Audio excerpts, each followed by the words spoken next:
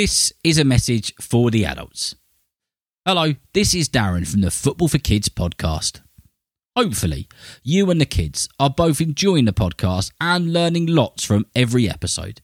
I really want to keep the podcast free and available for everyone to listen to for as long as the podcast outlets allow me to. So, I've set up a Patreon page, and if you're able to, and if you want to, you can support the podcast to keep it going by clicking on the link in the description. Please only do it if you can though. That's all for now. Here comes the guitar.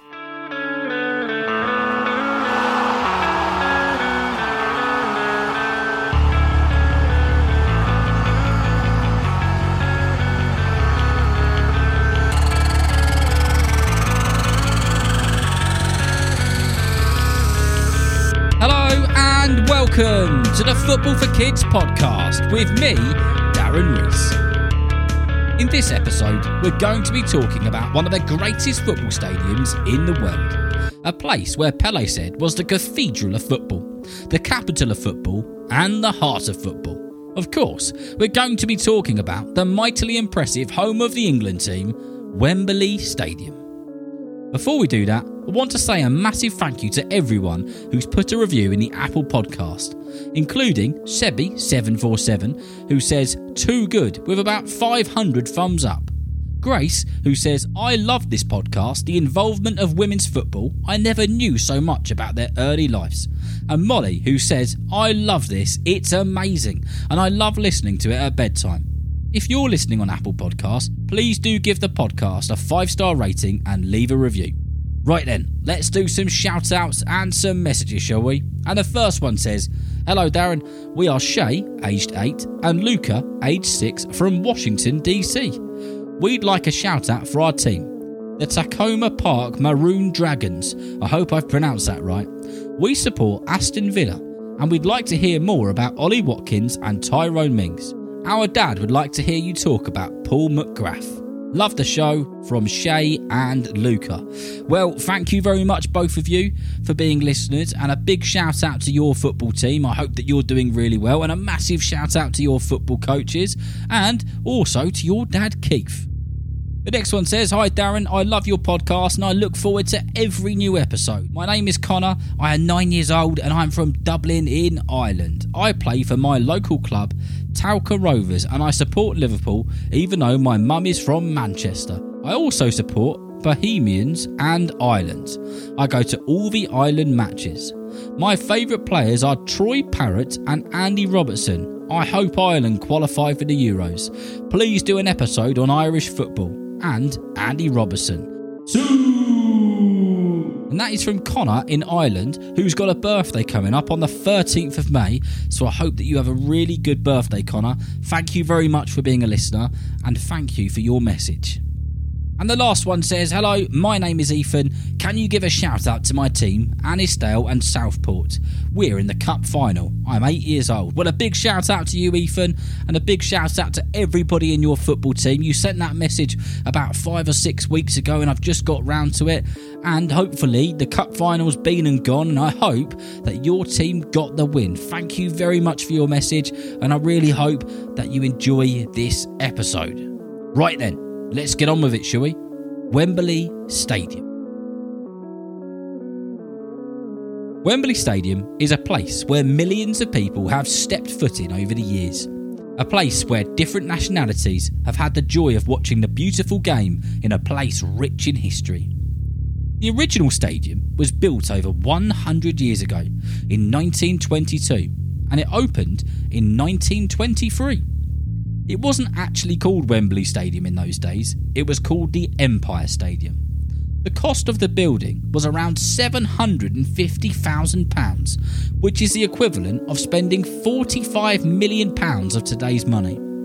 It took 300 days exactly to build the stadium. For a place as big as it was, that is pretty quick. The stadium also had some towers built within its structure, and they were known as the Twin Towers. Technology has thankfully improved over the years, and what we do now and what we know now when making buildings is very different to what they did know 100 years ago. The people building the stadium didn't know if the stands would hold up with all the people jumping up and down watching a football match. So the way that they tested it is they got thousands of soldiers along to join the workers in the ground, and nothing broke, so they just carried on building. The first bit of turf was cut in the stadium by the King of Great Britain, King George V, and it quickly became a very special place to play football.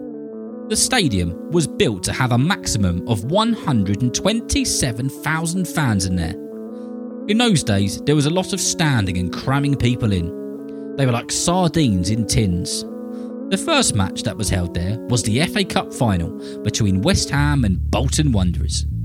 The FA and the people running the football stadium didn't do a pre-sale ticket because they didn't think enough people would turn up to the game. After all, there was 127,000 spaces. How wrong would they turn out to be? So many people turned up that the organisers reckon that there was between 240,000 and 300,000 who tried to get into the match through the 104 entrances. The game was nearly abandoned as there was fans spilling out everywhere, all over the pitch. Eventually, thanks to the police and their horses, they got the fans away from the pitch, and a particular policeman called George Scory and his lovely big white horse called Billy. 45 minutes late, the game kicked off, and Billy was named the hero for saving the match. Did you know there's a footbridge at Wembley Stadium now called the White Horse Bridge, and that is because of that match and Billy the horse. Oh, and you're probably wondering, who won that day? Bolton beat West Ham 2-0, and the official attendance, once people had been removed from the pitch, was quoted at 127,000. However, the many people who were there reckon there was a lot more. Since 1923, Wembley has been the host of the FA Cup final, the League Cup final, and it's even held the European Cup final on numerous occasions. And of course, let's not forget that famous 1966 World Cup final. It was at the World Cup in that tournament that the great Pelé said it was the cathedral of football. Not only did the old stadium host iconic finals of so many major competitions and matches, but for years it hosted lots of different sporting matches, including American football, rugby league, horse jumping, boxing, and much more. Some of the greatest athletes from other sports have also competed in the stadium. For example, the great Muhammad Ali and the brilliant Usain Bolt, and many, many others. The stadium was also famous for holding music concerts for some of the greatest and most respected music artists and bands on the planet. In 1948, the biggest sporting event on the planet was held in England and in London, the 1948 Olympics. The old Wembley Stadium was the main venue for the whole games. So from 1923 to the 7th of October in the year 2000, the old Wembley Stadium was one of the, if not the, most iconic sporting venues on the globe. But it was time to rebuild Wembley and make it the biggest seated stadium in the United Kingdom, and a place where millions more would dream of going to see their team one day. One of the most exciting football tournaments held at Wembley was the Euros in 1996. England made it all the way to the semi-finals and were beaten by Germany on penalties. Gareth Southgate won't have good memories of that game, as he missed a penalty which sent the Germans through. I think it's fair to say he's making up for it with the success he's had with England. And in that tournament, in 1996, Alan Shearer was the top scorer. We'll be doing an episode on him very soon. On the 30th of September in 2002, the new Wembley Stadium was underway, and it cost a whopping great £789 million to build. One of the most famous things with the new Wembley Stadium is the massive arch, the Wembley Arch. The arch plays a vital part of holding the structure together. It's 132 metres tall, which is so tall that it has to have flashing lights on it so that low-flying aeroplanes can see it and don't crash into it. The arch is also so wide that you could drive a train through the middle of it. If you get the train to Wembley, as you walk out the station, you will see Wembley Way and a sea of people and the enormous arch. It's an impressive sight.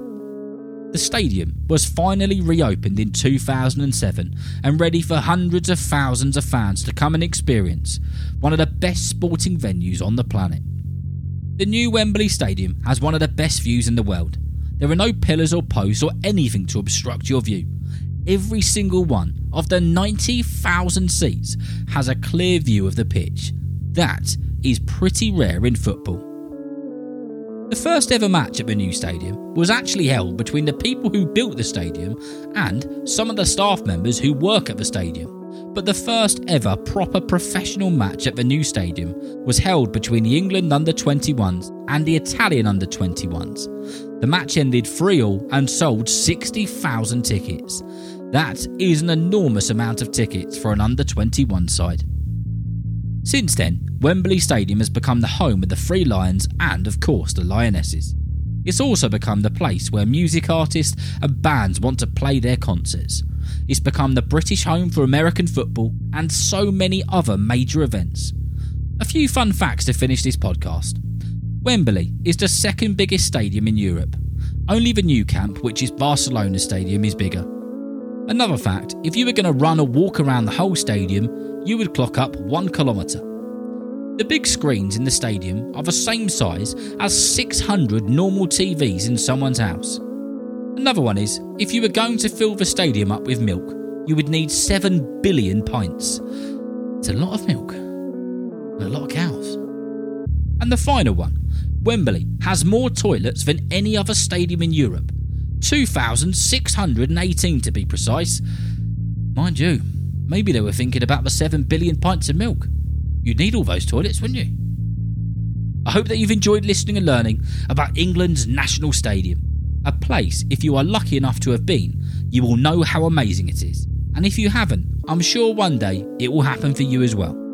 And for some of you, you might even end up playing there. So, remember, if you know someone who loves football just as much as you do, then please tell them about Football for Kids. And whether you're playing football soon, watching it on the telly, or pitch side, I hope that you enjoy the game. See you next time.